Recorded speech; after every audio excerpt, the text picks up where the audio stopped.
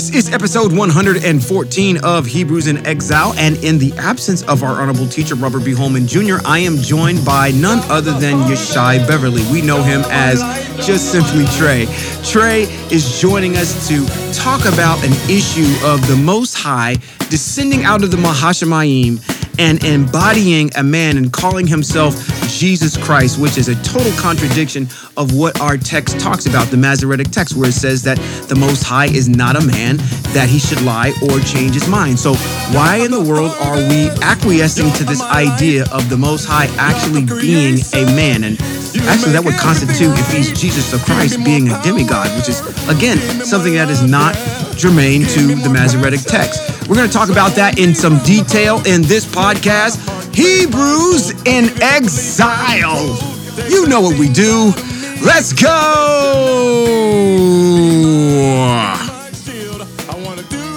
This is Sean Appleton, and in the absence of our honorable teacher, Robert B. Holman Jr., I have sitting in with me special guest Trey Beverly, and this is Hebrews in Exile. See, you right on top of it. You ain't missing the beat. Yep. We on top of it. I mean, this is a special edition of Hebrews in Exile. Our honorable teacher is getting some much needed rest, as he should, down in Southern California. And I should have text messaged him, and I should have told him, I said, you only got one mission while you down there other than resting, which is literally to find us a congregation down there that we can affiliate with, because with this pan-Hebrewism that's all the way around the world, we need to connect and be close to the to our people and whatnot. So,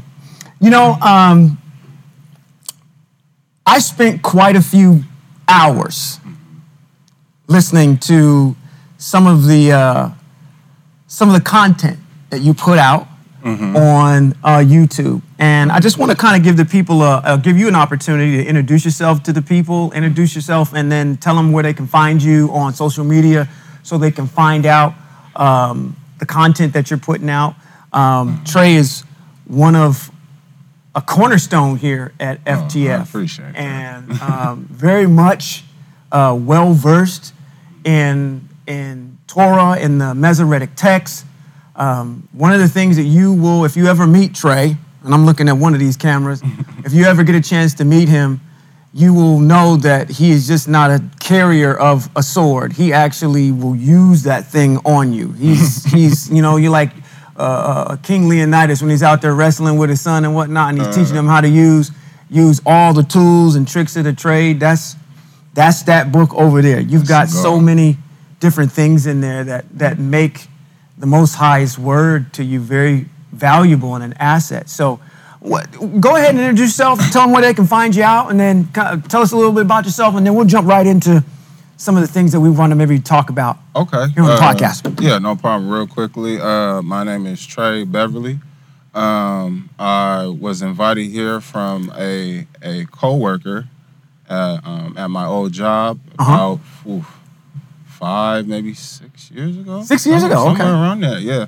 And I found out the difference between the Torah and the New Testament, and I've been interested, talked to Rabbi, and the truth of the word just resonated with my spirit. So I've been here, and I've been studying since. My YouTube, I have a YouTube channel, which is YHWH.HEALS11. That's Yahweh Heals 11.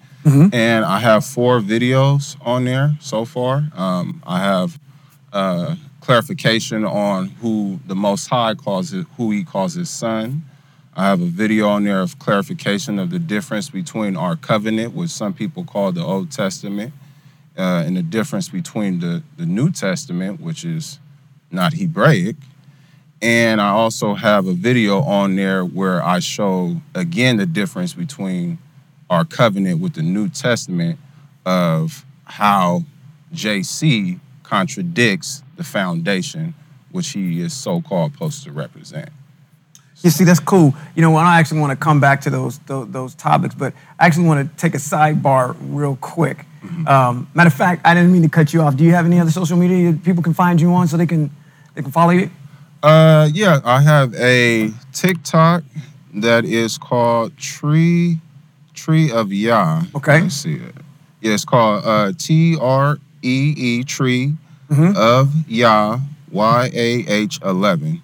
So I have videos up there of a lot of the posting that you guys have from the podcast and congregation pieces. So if people would like, they can also go there and get some valuable information. Yeah, because you know what I mean. As we continue on in the way of the Most High, we finding it's very rare, this remnant that's out there. You know, you usually are going to find individuals that are still dabbling on one side of the fence, kind of even almost straddling both sides of the fence. And what I mean by both sides of the fence is, you know, they're over in Christianity. They still have this strong pull to be over there, and we're going to talk about that in a little bit of a second. And then they are trying to embrace the Hebraicness of who they are, to understand that the Masoretic text is talking about them, that they're a part of a community, a part of a nation of people that the Most High chastens and loves. And it's kind of difficult for them to kind of literally get rid of all of the minutia that they've been hearing since the time that they've been reared in the church. And they've got questions and different types of things. So it's interesting. But I just definitely want to make sure that everybody gets your information so they can reach out and we can get the Most High's word out to the people. Now, when I was watching your video, you mentioned, you also go by another name on your videos, which I talked about this guy. I thought it was ironic when I watched it. I said, he said Yishai. Yes. And this is how you introduce yourself on your YouTube videos. And Yishai is also, if you read the book of 1 Samuel, Yishai is Melech David's father's name. Which, if you translate that in English, is going to come out as Jesse. But what's the reason for Yishai? Why'd you decide to go by that? Well, that's actually my first name. Oh, really? Yeah. Okay. Yeah, you've been calling me my middle name this whole, this whole entire time. Yes. Okay. Yeah, that's my first name. All right. So the things that you find out when you show up on the podcast. Right. Okay, cool. I was wondering about that. I was like, why is he using the name Yishai for some odd reason? Okay. Yeah. So as far as the content that you have on there, and you first started that channel, and I think the content that you have on there is excellent. It's sound. You do one of the things that I think is germane. I use that word a lot. I need to stop using that word germane. Germane. One of the things that we do here a lot in our explanation at FTF is if you're going to make a statement, you got to back it up with something that's either in the Masoretic text or something that's historically or scientifically sound. They all kind of are symbiotic and they relate to each other in a certain way that makes things complete. Any particular reason why you decided those particular topics, one being who's the real son of Hebrew Israel, of the Ibir? And again, when I use the term Ibir, I'm talking about Eber, our ancestor upon which the word translates in English to Hebrew when you use the word Ibir. And then you also have content on there about covenant text versus man's text, which I thought was a very good dissertation that you did there, and some other things. Why those particular topics? And is that something that you're seeing outside of these four walls where people are very they're questioning that? Yes. I chose those topics because I felt like those were, hot topics to let people see the difference between the covenant and the New Testament. So many of us have grown up thinking that, this man named Jesus Christ was the Most High's only son. And when you come to Torah and then you realize and you see that the Most High is only calling the nation of Israel his first son, you can go to, one of the examples is Exodus chapter 4, verse 22. Matter of fact, I got that up on the board. Let's go right there. so the people can see that. Right. All right. Got it right here. Even at 22, right there. It says, then you are to tell Pharaoh, Yahweh says, Yisrael is my firstborn son. I have told you to let my son go in order to worship me, but you have refused to let him go. Well, then I will kill your firstborn son. So I think that is resonate with people's spirit highly. I know it resonated with mine, once I understood that, hey, the Most High is acknowledged me as, a son too. You can look at our shepherds or our prophets, like role models and big brothers, but he's looking at us as all his sons and daughters. Right. So that is definitely a subject that I wanted to address to the audience. And also that goes in line with, we're not supposed to worship anybody besides the Most High. Yeah, that's very true. Yes. The text talks about that very adamantly, that matter of fact, you quote it in one of your dissertations about, I think it's in, Devarim chapter number 6, verse 4, where it says, Shema, I'm going to say it in Hebrew, which is Shema Yisrael, Eye Asher Eye. Yep, is one. Is Echad. Echad, yes. So he's one, there is no other. Yeah. That we're supposed to... No Trinity. Yeah, there's no Trinity. There's no acknowledgement of anyone else. It's just the Most High, and that's how he had ordained it for us to be. So it's interesting that you picked that subject matter to talk about. You don't have a problem with me asking how old you are, do you? No, that's fine. I'm 30. Okay, so you're 30. Yes. So amongst your peer group, not to say that I'm old, because I'm not. You're definitely not. But... I don't do a lot of talking on social media and whatnot, other than the stuff that we publish and we put out. So I don't interact with a lot of people on that particular front. Is that something that, that issue of firstborn son to just kind of eradicate? Or are you just trying to get people to think about saying, hey, listen, it does say this in the text. How do you deal with that?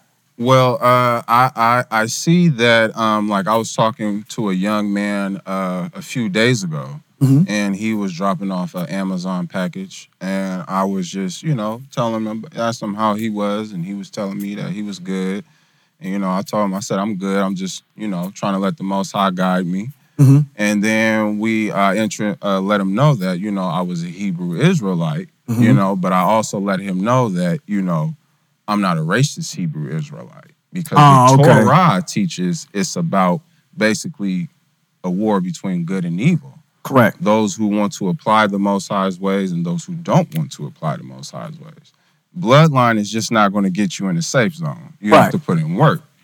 And I also let him know that in text that the Most High calls the nation, as we just spoke about, his son. And like his eyes kind of like blinked, you know what I mean? He was just like, wow, you know what I mean? Because, here at FTF, we've been around this information so long that some of these people who have nowhere started to try to learn what we're learning, sometimes we don't realize how powerful these little points are that we know are to people who do not know that information. Oh, yeah. No, I agree with you totally. Yeah. I think I might have mentioned on a previous podcast that there was, yet to be released, I was watching YouTube, and there was a panel of pastors on stage. And those panel of pastors were answering questions from the demographic and the constituency that was out in the audience.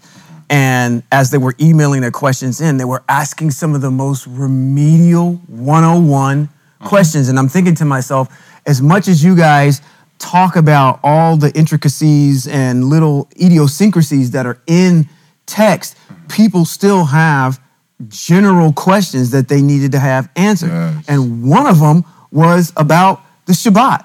Was like, literally, you're telling us, Pastor, this is just John Doe, that we're supposed to be following the 10 Commandments. And one of the 10 Commandments is worshiping on the Shabbat. How come we don't worship on the Shabbat?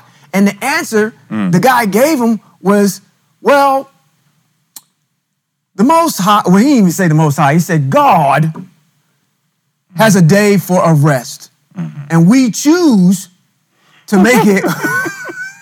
We choose? Yeah, we choose to make it on Sunday.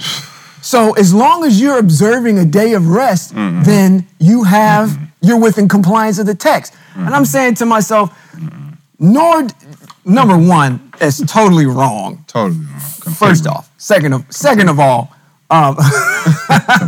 you didn't really answer the question at the end of the day. Right. Because the root and foundational issue, which is getting back to kind of what your point is, I think, with trying to explain who the Son, the Most High Son is that we have these contradictory item, or at least ideologies within this text. And I need someone to reconcile it for me, because I've got one set of a codex saying one thing, and then I've got the Masoretic text saying something else. Now, I had mentioned two terms there already that are not even getting used. One, the Greek codex, and two, the Masoretic text, which in Christianity they don't use at all. Right. So it's interesting in that sense that even at a foundational level, if you miss just the foundational piece, then all the rest of the stuff that comes out of it really just mushrooms and blooms into just misinformation that you're just trying to put a Band-Aid over to fix. Right. They treat the Masoretic text like it's for information only. Right. So for them to play with or whatever and do what their motive wants to use and pick off of the covenant. Yes. Absolutely. I would rather them use a Dr. Seuss book on Sunday morning than to quote the text, because really what you're doing is you're blaspheming what's there. Ooh. I mean, you can go ahead and let me give you an example of springboarding, because this is what they do all the time. Let me give you an example. Now, I got two people in the back. They're going to help me out too. Okay. All right. Where'd this come from? Sam, I am. Okay. I do not like green eggs and ham. I do not like them here or there. I do not like them anywhere. Right. I do not like green eggs and ham. Now, somebody could sit there and say, okay, well, that's got to be a Hebraic brother right there, because he don't like eggs and he don't like ham. Right. But after being pressured and pressured and pressured all this time by some Christian person, now he's over there saying, now I like them at the end of the day. Now I'm being indoctrinated into a way that's contradictory to what I'm used to seeing. Right. I use that example to say you could, if you're going to springboard off of the text, you can use anything to do it. The best thing for you to do is stay within the context and confines of the Masoretic text in its proper context, where it brings us back full circle to where you're pointing out here in the text here in Shemot, chapter number 4, verses 22 through 23, which specifically state who the Most High Son is. We're not springboarding. We're not trying to make it something that it's not. We're taking the Most High at His word. Yeah. Which leads me into another topic that you had on there. I mean, did you want to add anything? No, because I'll add on. No, go ahead, because that was really robust what you did with explaining that. Because you had some other texts in there that you related to, because you went to Hosea. Let's go to Hosea 11:1. Oh yeah. Let you pontificate about that for a little bit while I get there.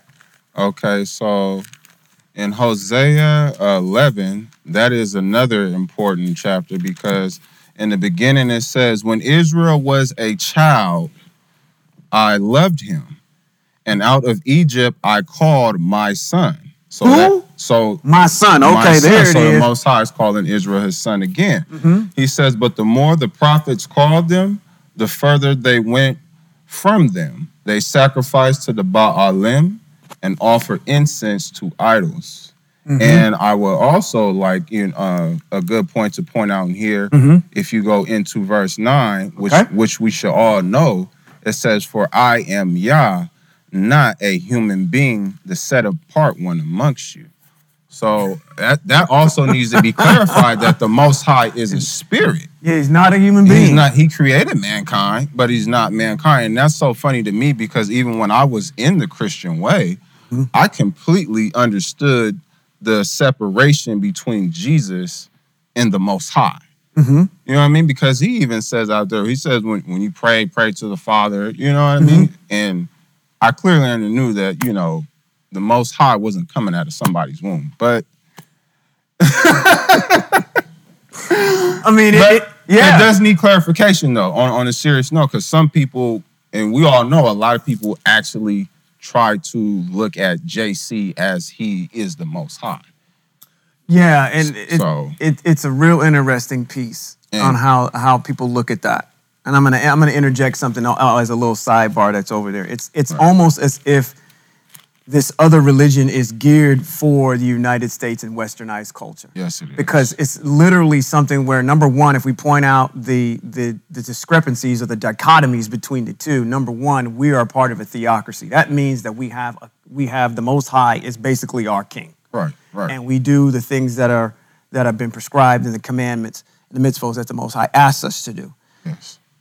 Opposed to, and matter of fact, let's say this, you don't have the opportunity within the Most High's word to go back and say, by democratic vote, we're going to amend this and add in extra stuff to fit how we want to live. Complete violation. Right. So we don't have that opportunity. So it's kind of this weird thing where on Sunday mornings, people want to act like they're a part of a kingdom, but then as soon as they leave, they know that, and matter of fact, while they're sitting in there, they know that they're a part of a democracy the whole entire time because they know that they control that pastor that's up there. Because literally, if that pastor says something that they don't like, they'll up and leave or they'll make a change and get rid of him. Mm-hmm. So we don't have the ability to overthrow the Most High. Yes. We don't have the ability to circumvent the text the way it is. And really, JC or Jesus Christ or Yeshua or whatever you want to call him is very convenient because now you have this basically scapegoat to put all of your problems on, all of your failures as a person to say, you know what? I'm forgiven because I literally believe in this particular person.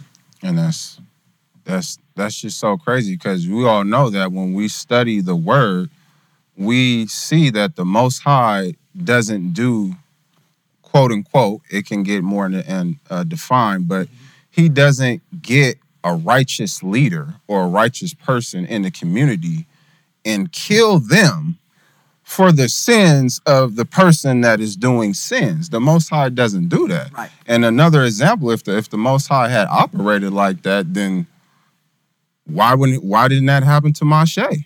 Yeah, why wouldn't you go ahead and take him out? Yeah, he told Moshe, I can give you a whole new people. But if if he functioned in that way, then Moshe should have died. Yeah, you had. Listen, but he doesn't operate in that way. That's right. And I'm going to tell you what, if you look at the caliber, I always will say, if you put a stat sheet up, if you put like the LeBron up against the Michael Jordans of the world and you comparing stats on paper, you can come up with maybe what you think who is the better person. But I can use the same analogy like I'm using JC versus Moshe. Right. You look at his stat sheet and all of the stuff that Moshe has brought about. There is no Yeshua without Moshe. There is no LeBron without Michael Jordan leading paving the way and making a path for him. So it's kind of interesting when you look at it that way, but it's actually dovetails into another topic, and I'm bouncing all over the place because all four of your videos have the same fiber that run through them, and you make a statement in one of your videos about really drawing this glaring contradiction. And it had me I was at work listening to it, and I almost was doubled over in laughter because of the way that you conveyed the information to the audience. Because he was talking about, hey, listen, you know what? The scripture text or the Masoretic text that talks about when you slaughter something and you're supposed to do it kosher, you're supposed to let that blood drain to the ground. And you're not supposed to be going ahead and eating. We're not supposed to consume any blood. Blood at all. At all. So, which was interesting to me because I had always thought of this question, and I know it's probably vulgar and immature, but I'm going to say it because I'm a fool. No, you're not. I've always wondered when we was in church. Yeah. And I said, and I heard that, Yeah. Because we're not supposed to, again, if somebody wants to crucify us about, pardon the pun, crucify us about, okay, you guys are slaughtering animals. Well, you're slaughtering people. Right. You're over there sacrificing, even if it's symbolic. Right. You're over there representing something, saying, I'm going to drink this man's blood and eat this man's flesh. And that brings me to my point that I was going to bring up, that I'm kind of immature. Yes. Drinking the blood, symbolizing it, I get. But eating, actually I don't get that, but eating somebody, Right. who gets, what part of you are you eating? That's what I wanted to ask these Christians all the time. When you eat Christ, what part of him are you eating? Are you eating his elbows? Are you eating his fat? Who's the unlucky person that gets to eat the gluteus maximus? Your text says, only if you eat my flesh and drink my blood. They never specify what part of the flesh you eating. But it's one of those things where you say, okay, this is kind of ridiculous, because when you look at it through the lens of the text, and I think you actually matter of fact, you got some good points in here that I wrote down. I had to take notes on you. Matter of fact, Devarim 12 and 23. Let's go get that one. Okay, yeah, let's go there. These are all good talking points, and the reason why I'm bringing these up, and I thought it was just a good platform for you and to be able to talk about these things, because getting back to my analogy, well, not my example that I was bringing up about the individuals that were on stage. There's a lot of things that we talk about here in FTF that are really detailed, and sometimes we just need to get back to some of the basic things that people are looking for to get answers on. And these are some of the things that they need answers on. It's like, why do I have to eat somebody's flesh and drink somebody's blood, or do something to not physically do that, but symbolize something like that? And how does that relate to anything else germane to what we're supposed to do? But here in 23, it says, just take care not to eat the blood. Matter of fact, let's go back up. We're going to read these mitzvos from the Most High. Let's go to 22. It says, eat it as you would eat a gazelle or deer. The unclean and clean alike may eat it. Just take care not to eat the blood, for the blood is in the life, and you are not to eat the life with the meat. Don't eat it. Pour it out on the ground like water. Don't eat it, so that things will go well with you and your children after you. Very clear. As you do what Eye Asher Eye sees as right. So, gosh, I want to bring up a point right here. I'm going to have you pontificate about that for a little bit. I'm going to shut up for a little bit. Oh, it's all good. I love this word right here. I love this whole entire phrase. Oh, yes. What Eye Asher Eye sees as right. And I've come across so many, and tell me if you come across these people too. We see the mitzvot that's there that tells us not to eat blood. Right. Not even to symbolize anything that's close to eating blood or drinking blood. Yeah. Right there. Yeah. And then it ends with this piece right here. It says that is right in the eyes, or seen by as right in the eyes of the Most High. Too many people I run across this day and age have this one catchphrase. Well, that's my truth. That's what's right to me.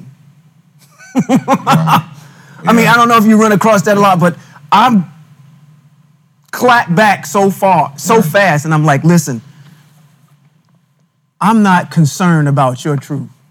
I'm concerned about another word that you can put in front of that word truth, called the truth. Yeah, not the truth. your truth. From the Most High, yes. Yeah, the truth. Right. There are certain things that are just truths that are backed up in the Masoretic text that we live by, that govern our behavior, that govern our leadership, that govern the kingdom. And when we start making things, and we're going to see this as we them, as we get into the apocryphal books, you're going to see one character in particular that puts himself up on a pedestal and makes his own commandments. I'm talking about King Nebuchadnezzar. Okay. And he's exuding this right here. What's right comes out of my mouth. Mm-hmm. So, I mean, I don't know, have you run across folks that this is my truth, this is my truth, this is what's right to me? Well, yeah, and I tell them that, well, how are you a servant if you're making your own set of rules? Because the Most High, he tells us clearly if a person believes in Scripture, because we all know if someone doesn't believe Scripture, then we don't have nothing really to debate with you about. But if you're trying to apply the Most High's word and his ways, and you clearly see what it says, but you choose to do something else, then it's like you're not, you know what I mean? You're not Right. you're not really dedicated. You know what I mean? You're doing again, you're picking and choosing. And again, when it comes to this whole eating blood thing, some people, like you said, they say, oh, well, that was a metaphor. Okay, but why, like I said in the video, why would the highest representation of the Most High use something that is unclean to try to get unclean people clean? That wouldn't make any sense. And that's where, when you studying it, like I have a video on there where I'm going over Matthew chapter 5. Right. And where Yeshua has contradictions. Where you mind if I read something? No, go ahead. By all means. By all Okay, means. so if we go into Matthew chapter 5 and we start at verse 17. Yep. Yes. Oh yeah. We got to start there. That's famous. We got to start there. Matthew 5 and 17. Yes, we got to start there. This is a this whole entire piece is a contradiction right here. 5 and 17. Go ahead. Okay, so he starts off, he says, don't think that I have come to abolish the Torah or the prophets. I have come not to abolish, but to complete. Yes, indeed, I tell you that until heaven and earth passes away, not so much as a yod or stroke will pass from the Torah. Hold on for a second. Let's stop for a second, because this is what our teacher would do to me if he was sitting right here and said, let's explain that word Torah real quick, because most people are going to look at that and say, don't think that I have come to, going all the way back to the top of the 17, it says, don't think that I have come to abolish the Torah or the prophets. We know who the prophets are, or as we are Ibir, we use the word seers. Right. Torah, let's explain what that is. Torah, and we've done it before on this podcast, Torah is not the first 5 books of the Masoretic text that were written by Moshe. Torah is the mitzvot that are inside the first 5 books. Yes. If you want to call it the Torah, I don't necessarily prescribe to that, because it intermingles 2 different things that confuse people. I didn't come to get rid of, in other words, let me read it a different way. It says, if I read it the way people look at it, it says, don't think that I have come to abolish the first 5 books of the Masoretic text or the prophets. It's not what he's talking about. It says, when he says, don't think that I've come to abolish the Torah, he's talking about the mitzvot. So if I was to read that different, it said, not the culture. Yeah. I didn't come to abolish the mitzvot or the commandments of the Most High. So I apologize for jumping in there, but you stopped where it says a stroke will pass from, not so much as a yod or a stroke will pass from the Torah. Yeah, and then it says, not until everything that must happen has happened. So you can clearly see this is out of Yeshua's mouth that he's claiming that he's completely with the Torah, in an alliance and in agreement with the Torah. And we stand with him on that one. He's on good ground here. But in this same chapter, a few times, and I can share one of them, but a few times where he states that I know the Most High says, but I say. And hold on, well, I thought you only said the words that your father tells you. That's correct. So, an example that I want to get for the people in here is in Matthew chapter 5. If you go to verse 31. Now, let's roll right into 31 here, because as he's here in 17, he makes this declaration, which is good, saying that everything that has happened must happen. And this is actually, if you read this part right here, and you go to the apocryphal book of Baruch, the second book of Baruch, this comes to life on all the things that have to happen before the end of the Acharit Achamin, which is the end of days. So he goes on and talks about, this is the part that I don't want to skip over. This is some meat right here. Where it says, so whoever disobeys the least of these mitzvot. Remember how I said earlier, I said Torah is the mitzvot? That's what he's talking about. Right. The least of these mitzvot and teaches others to do so will be called least in the kingdom of heaven. But whoever obeys them, first of all, we got a problem right out of that, right out of the gate. This is where he starts getting off.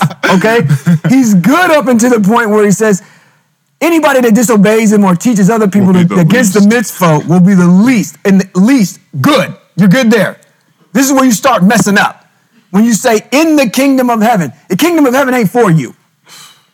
That's not for you. That's for the heavenly hosts and the Most High. You're not going up there. So to give the impression that people are going to heaven, that's not what the Masoretic text talks about. So it's subtle. And you thinking, oh, okay, I'm going to heaven. That's cool. That's not what that's talking about. This is where he gets off. So this is right, that statement right there is a contradiction. But then he goes on to say, but whoever obeys them and so teaches will be called great. I'm good, but not in the kingdom of heaven. Because you're not going to heaven.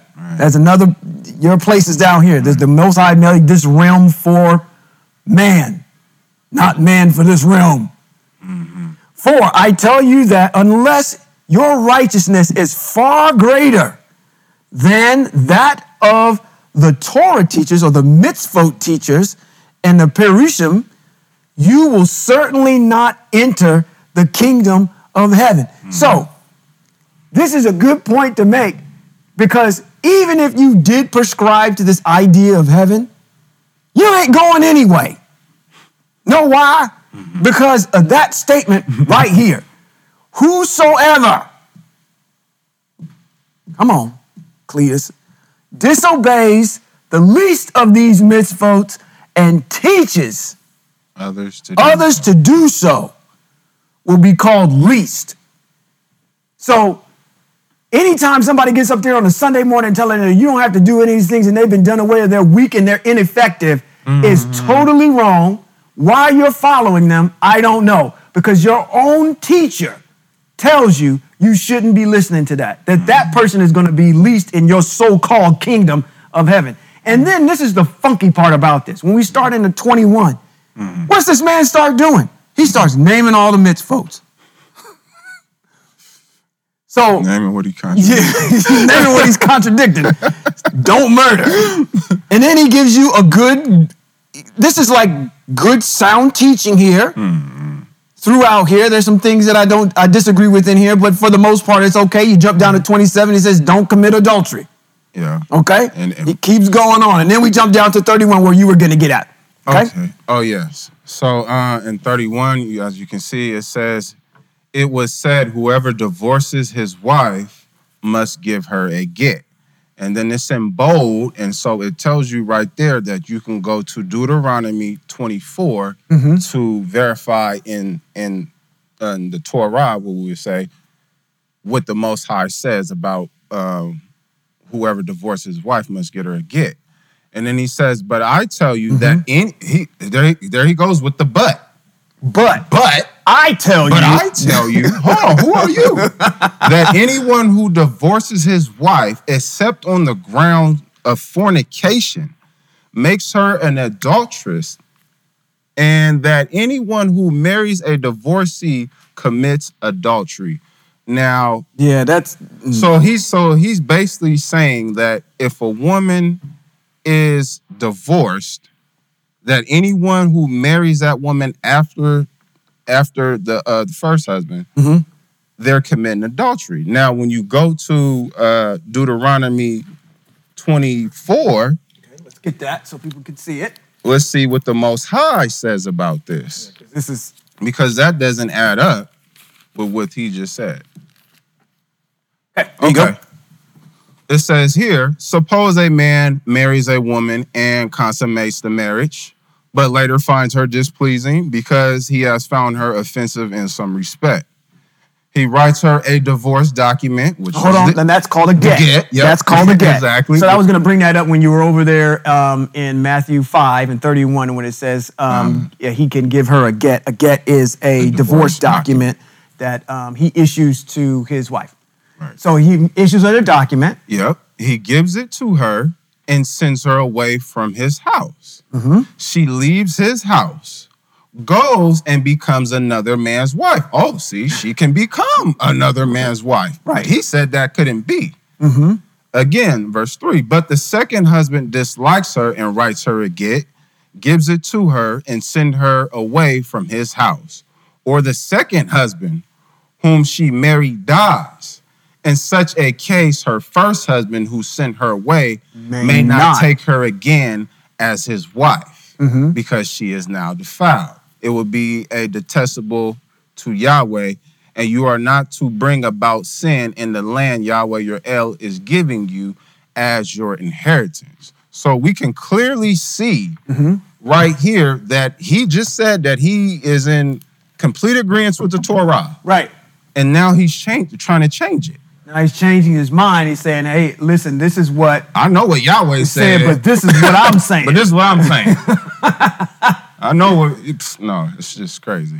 Let's go back to it because he says it was said, whoever divorces his wife must give her a get. Yeah. But I tell you that anyone who divorces his wife, which you can, except on the grounds of fornication. That means that he's contradicting what we just read.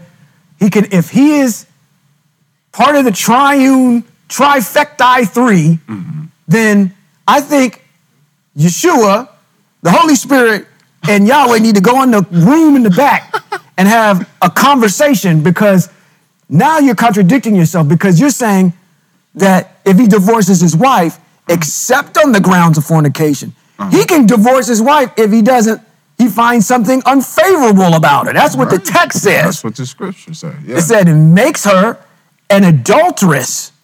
No, it doesn't. No. And that anyone who marries a divorcee commits adultery. No, that's not even close to being right. My husband didn't like me, so no one can marry me ever again. and you know that is so funny, and that's why I think I was hearing some people, I think Amish, where they believe that, and they were getting that from New Testament. From the here.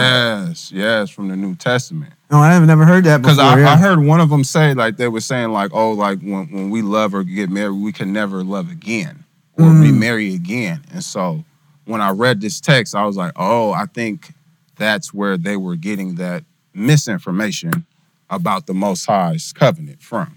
Right. Yes. Right. I mean, it doesn't... Here's the other thing. Does this text... How do I best say this without sounding... It just appears to me that this text right here, the way that Yeshua is stating this, is really restrictive versus say, hey, listen, if I have an issue, then I have grounds to go ahead and I can invoke the mitzvot and I can divorce her as long as I follow the rules and regulations and giving her a get. Okay. This is saying it's only for one reason and on one reason alone. And that's because of fornication. Yeah. That's the saying that he had outside marital affairs and that is the reason, or she has outside of matter of fact, it's not even directed towards the man, it's directed towards the wife. Saying that on the grounds of fornication. So basically he's saying he cannot divorce her if he doesn't like her, which the Most High said that a man can do. He can do that, yeah. He's saying that he can't do that. He can't do that. He's saying she has to have some entanglements. Yeah. See, the other thing about this is that if he actually expounded upon that, he could actually clean this up, because there are some instances where there are mitzvot that talk about when if I'm married to my wife and I suspect that it's called as having this jealous spirit, or something that comes over you that says, hey, listen, I think something is up. Right. And what you're supposed to do to follow the proper protocol is you're supposed to go to the Kohanim. She gonna drink He's supposed to gather the dust off of the floor, make this concoction with it. She's supposed to drink it. If her insides bubble up or do whatever, there's something that's supposed to happen. If it doesn't, then what comes out of that is that he can't divorce her at that point. You brought accusations against her, and you were proven to be wrong. She has to stay your wife. Now, had you elaborated on that in this text, maybe I could have acquiesced to it a little bit more, but it's just so emphatic. But I don't think that's the point we were trying to make. This is kind of all these little sidebars that are coming out of here. But the main thing I think that you were bringing up is this issue right here. How dare you go back and say, but I tell you. And he does this about 5 times in this chapter. And when you go to, you can go to, where does it say? To the 33, about breaking the oath, to 38. There it is, 34. But I tell you not, it said, let me have this one. Go ahead, go get it. I got to take this one. Go get it. I got to take this one. Yeah, go ahead. Please. Oh, I'm getting, again, 33. You have heard that our fathers were told. Oh, come on, wait a minute. Let's stop.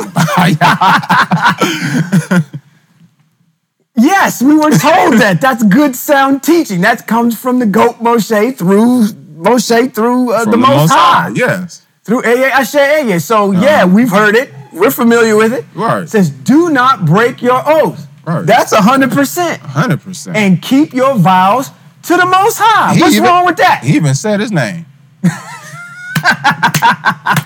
Matter of fact, he should have said, and keep your vows to me, because I am the Most High, but he didn't do that. Right. He says, but I tell you not to swear at all. Wrong. Wrong, completely.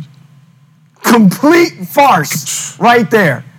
Not by heaven, because it's God's throne. I'll use that name that's there. And not by earth, because it is his footstool. Isn't there a text that says, I swear by heaven and earth? And there's a reason why you swear that the person is swearing by heaven and earth is because heaven and earth don't pass away. Exactly. People pass away. Exactly. Things get destroyed on the earth. Right. But as long as the heavens and earth are, those are your 2 witnesses. Yes. So yes, they are. Don't swear by those, because he says it's because it is his footstool, and not by Yerushalayim, because it is the city of the great king. Did Yahweh say that? No. No, nowhere in there. And don't swear by your head, because you can't make a single hair white or black. Okay, we know that. Right. Basically, you're saying you're not the Most High. Yeah, basically. Just let your yes be a simple yes and your no be a simple no. Anything more than this has its origin in evil. So, okay, let me just open this one up. Okay. Bomb at the end. You just destroyed all credibility when you made that statement at the end and said that in verbatim, anything more than this has its origin in evil. First of all, our mitzvot allow us to make oaths. Matter of fact, there is, we just mitzvoting it out. See how these mitzvots just coming out? There's a mitzvot that talks about the Nazir. Yes. The Nazir is an oath that you take that says that I'm not going to take intoxicating drink. I'm not going to eat the skins of the grape. I'm not going to have anything that comes from the vine. I'm not going to eat the grape itself. I'm not going to have any wine. I'm not going to have any of that. I'm going to grow my hair long. If I get next to someone who dies and I touch them, then that's when I can cut my hair. Otherwise, you don't cut your hair for any other reason if you happen to mess up. But it is an oath to the Most High. Yes. You can make those oaths. Yes. So and the Most High is okay with that. Right. So how in the world do you claim to be, let's use their term, God incarnate, and then say anything more than that has its origin in evil? So basically what you just got done saying is the mitzvot are evil because they allow us to make oaths. Right, yes, exactly. And I want to go even deeper than that. I would like to ask, how is he truly a Hebrew Israelite if he doesn't accept the oath and the vow and the covenant of the Most High? Wow, that's a great point. Great point. Because this is what sets us apart. And you're saying that if we do that, our origins is in evil and we should not do that? No. Because we take the oath and the vow to live by the Most High's way of life. He looks at us as a wife. You know, we celebrate the mitzvot, Shavuot, and all these. So this is what sets us apart. And if you're telling us not to do that, well, how are you even a Hebrew Israelite? Yeah, those are... A true Hebrew Israelite, I should say. Right, and as you are supposedly God incarnate, you're supposed to know that. The issue is that the establishment of what you were sent here to do, supposedly, is based on an oath, which you so eloquently put, between Abraham and the Most High, which simply says that you carry the oath in your flesh. You carry the covenant in your flesh of the circumcision. That says Torah in the flesh. Yeah. That says you are literally a walking contract. Right.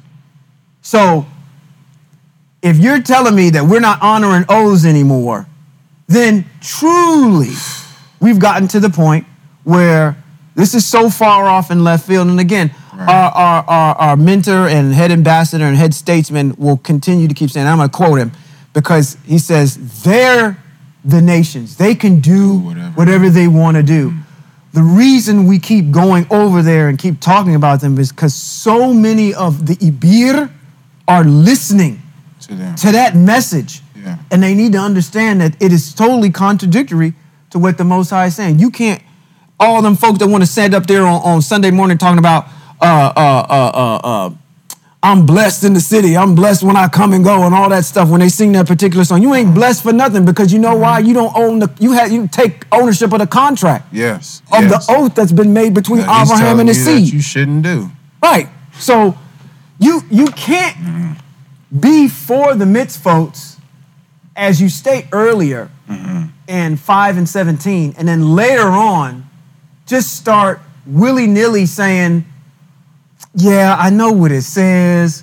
But I say we're going to do something different. That should give you reason for pause already when the Most High talks about I've never changed. He act like he don't know Deuteronomy chapter 13.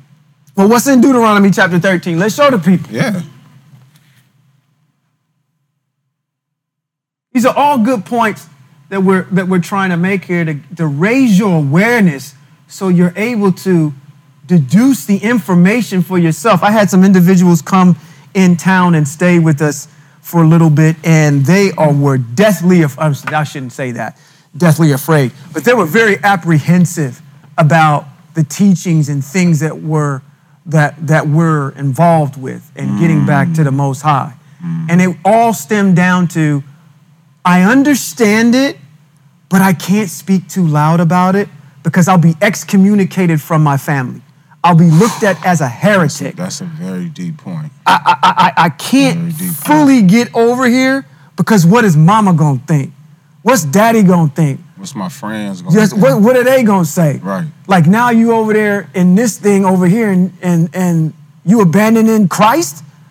I mean, it's the guilt of, which is kind of comical for us, but the guilt of no guilt is persecuting them so much that they can't move, which is funny. But at any rate, 13. You were going to say something. I cut you off. No, that's fine. We can read it. So let's jump into 13. This is Deuteronomy 13. Where did you want to go in here? Because this was good. Right there. Right at the top. Okay. Where he says, everything I am commanding you, you are to take care to do. Do not add to it or subtract from it.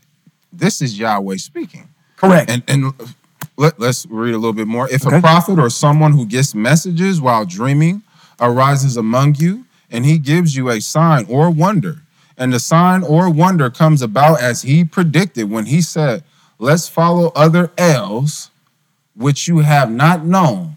Let us serve them. You are not to listen to what that prophet or dreamer says. For Yahweh your El is testing you in order to find out whether you really do love Yahweh your Elohim with all your heart and all your being. You are to follow Yahweh your El, fear him, and obey his mitzvot. Listen to what he says, serve him, and cling to him. And that prophet or dreamer is to be put to death, because he urged rebellion against Yahweh your El, who brought you out of the land of Egypt and redeemed you from a life of slavery, in order to seduce you away from the path Yahweh your El ordered you to follow. This is how you rid your community of wickedness. So now if we just read up in Matthew, what we're not supposed to add or subtract, and he's adding or subtracting, and what we're supposed to do to someone who's adding or subtracting. And then he tells us right here, this is how you rid your community of wickedness. Good. So Very those good. Those who are nervous, and like you said, they're scared to go tell people, that confuses me. Because if you knew that, if you really love your people to me, and you know your people are in a lie, wouldn't it be overwhelming with joy to bring clarity to your people who've been living in a lie? Sure. But instead, we have a whole bunch of people who are scared of that and just rather just not say nothing and play in the backfield. That has me confused. Yeah, I mean, it plays a part into our culture and our society that we live in today. This is a Christian community. This is a Christian society. There's a lot of people. I can even go as petty as this and say, you know what? The main thing, hot ticket on the plate right now is social media, likes and follows and shares and all that stuff. It's about this public substantiation of a person, to validate who they are through likes and subscribers and all this kinds of stuff. And this is not a teaching that is liked or you're going to subscribe to it. So they're very apprehensive about trying to say, okay, well, this is what the Most High says. I read it, I see it, it makes sense. A fool or a child can't err in it. So why in the world am I still having these apprehensions about it? That's why I've said I don't understand it either. Yeah. But it makes it so plain, because as you're reading it, I'm thinking about none other than Yeshua himself. Exactly. Because literally as you're reading it, it's saying, hey, listen, did he not fit all of this criteria that's in there? Did he not add and Did he add not to it? Did he add and subtract to it? He fulfilled that part of it. So when you talk about you fulfilled the Torah, yes, you fulfilled this part right here. So and that's about it. Yeah. So let's follow other gods which you have not known. We have not known no Yeshua. He was never written in the book over here. When you get to these other places, unto us a child is given and all this other stuff, that's not talking about him. It's not. If you do it in the proper context. See, what else did you say in here? Okay, matter of fact, the Most High is testing you, which he will do from time to time, to see where your heart is. And this is a point that I highlighted right there, because that's going to be something that is germane throughout the whole entire text, from Bereshit all the way to Chronicles, which is obeying the mitzvot. That's all the Most High cares about at the end of the day. But if he comes to you, you should put him to death. There's nothing wrong when they brought that man in front of the elders and the ancient ones, and they said, so you are who? Oh, okay. Right. Wait a minute. Right. Wait a minute. Let's go back in the tomes, everything. Let's make sure we didn't miss something that we were over there, because we didn't see you anywhere. Exactly. Right. At the end of the day. So let's invoke the mitzvot. We can't kill you. Otherwise, we would. Since we're under the jurisdiction of Roman law, we have to go to Pilate. Okay, yes, underneath Roman law. So we can't, it's just like saying, okay, somebody does something, we can't do anything, not that we would, but we can't do anything to them because we can't take them out in the parking lot back there and stone them to death. No, we're under the jurisdiction of the United States. Exactly. And so if it was during that time, we'd have took them and say, hey, listen, by our law, this person is not supposed to be existing right now, but you go ahead and you weigh it out. And at the end of the day, they decided that the people decided that they wanted a criminal versus this dude. Even the people knew. They was like, listen, crucify him, put him up there, give us the thief. We can manage him. Right. But whatever's coming out this dude's mouth, we don't know. Right. At the end of the day. So that's good. That's good. And it's good to have these kinds of conversations to kind of talk about the things that really are prevalent, that are still out there, kind of the the thing that people don't want to talk about. Yes. And I think what you've done so eloquently on your channel, and as you continue to meet people, is to draw that distinction that hopefully you guys understand that the New Testament is a completely different book. Completely different.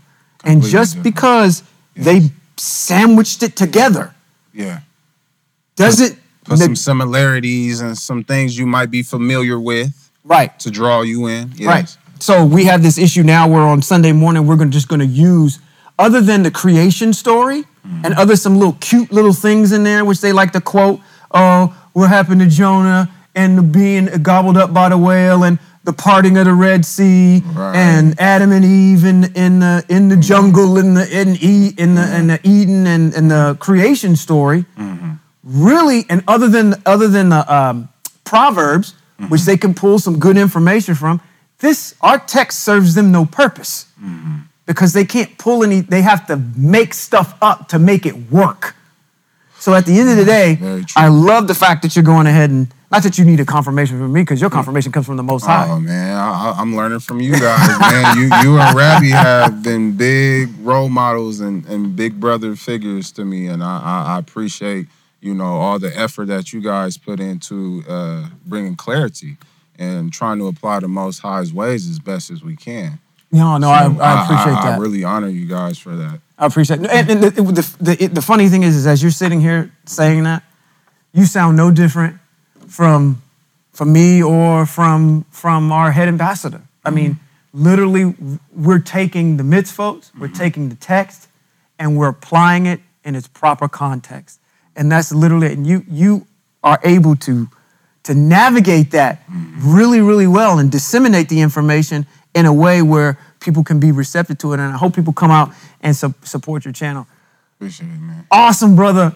In the way of the Most High, of the kingdom of Eretz, or of the Ibir, Yishai, Trey, Beverly. That's me. Yes, sir. Thank you for coming in. Thank you. You for spending this time with us. We're going to have you back on the show. I appreciate As a matter of fact, as good as you're talking right now, I may have to give up my seat. Oh, no, don't do that. Don't do that. You can feel a little room for me in there, but no, we don't need you to go nowhere. Very good. So, is there anything you want to close with? Anything you want to say? I did want to have us read one last part just for the people. Okay, where you want to go? Lamentations chapter 3 and verse 31. Oh, boy. Lamentations. Chapter 3 and 31, yeah. That brother over there in Lamentations is sick to his stomach about being in exile and how the Most High's people have just abandoned. And I tell our head ambassador all the time, I said, listen, we ain't got to Lamentations yet. We ain't got to this level yet. As much as we like to think that we are doing something, where did you want to go? Lamentations? Lamentations 3 and 31. 3:31. I'm not going to read all of it. I just want to read a little bit of it. No, go ahead. I just, for the people to know that it says, for rejection by Yahweh does not last forever. He may cause grief, but he will take pity, in keeping with the greatness of his grace. And this is very key right here. For he does not arbitrarily torment or punish human beings. So this is clarification of the people that everything that we're going through is needed for us. The Most High is not punishing us for his pleasure. Right. Agreed. When anyone tramples underfoot any of the prisoners of the land, when anyone deprives a person of justice in defiance of the Most High, when someone is cheated of justice in court, does Yahweh not take notice of such things? Yes, he does. Exactly. Who can say something and have it happen without Yahweh commanding it? Both good, bad things. Don't both bad and good proceed from the mouth of the Most High. Why should anyone alive complain? even a strong man, about the punishment for his sins. So, I think that, wow, that's powerful, because it really lets you know one thing for me. Go ahead and reflect on it, and I'll give my last thoughts. No, go ahead. You're right there. Okay. I just wanted to let the people know that, you know, a lot of us feel that we can't be restored. You know, a lot of us feel like we've come to a so low place, and that we're looking at this journey of cleansing ourselves as too much. But the Most High, he wants to clean us. Right. You know what I mean? He says it right here. He may cause grief, but he would take pity. And he's not causing harm on us for his pleasure. Our people need to know that. And also, I love that one right here. When someone is cheated of justice in court, which many of us Hebrew and exiles have been cheated in court. Yeah. Terrible. Right. Does Yahweh not take notice of such thing? Yeah. So there will be payback for that. Yeah.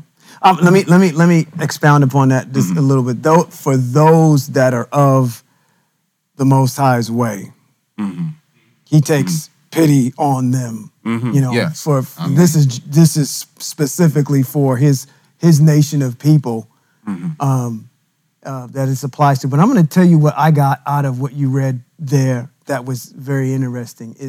It's a personification of a behavioral trait that the Most High has, that he personifies throughout text, which is this ability to be in control of everything. I often say that life as we live it is one giant chessboard, that the Most High is moving specific pieces on this chessboard. He already knows how the game is going to end. Matter of fact, it's even in text where it says that the Most High knows the end from the beginning. So there's nothing new that's under the sun for the Most High. He knows where everything is going to be moved to. It's just that we're finding out about it in real time about the Most High's movements.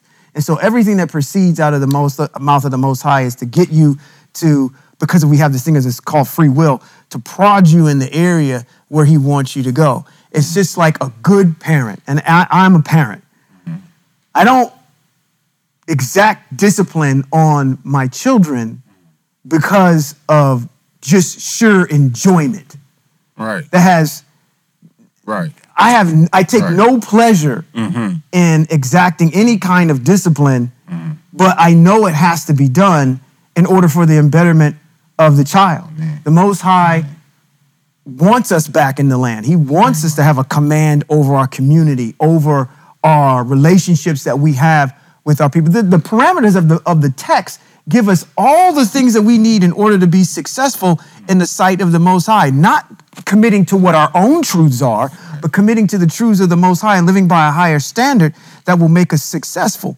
So with all these things that the Most High has put in our path, we just need to obey what he has and move forward in that direction. And this text that you're reading here, again, the lamenting prophet or the lamenting seer is just bringing out that aspect to say, you know what?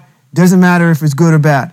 The Most High is, if he does something, he's doing it to get you back to where he wants you to be. He's moving things on this chessboard so you can be successful. And so the community can be successful. And I don't want to necessarily pontificate about the individual, because our text is about a community of people. It does get down to the intricacies of an actual individual itself, but globally, it's about his, opulent group of folks that he set aside to represent him. Exactly. You want people in a position of leadership, as we're even going through with Melech Shaul, that represent the Most High in his totality and his behavior and what his personification of himself is in the Eret. So I think it's beautiful. It's what you brought up. It's been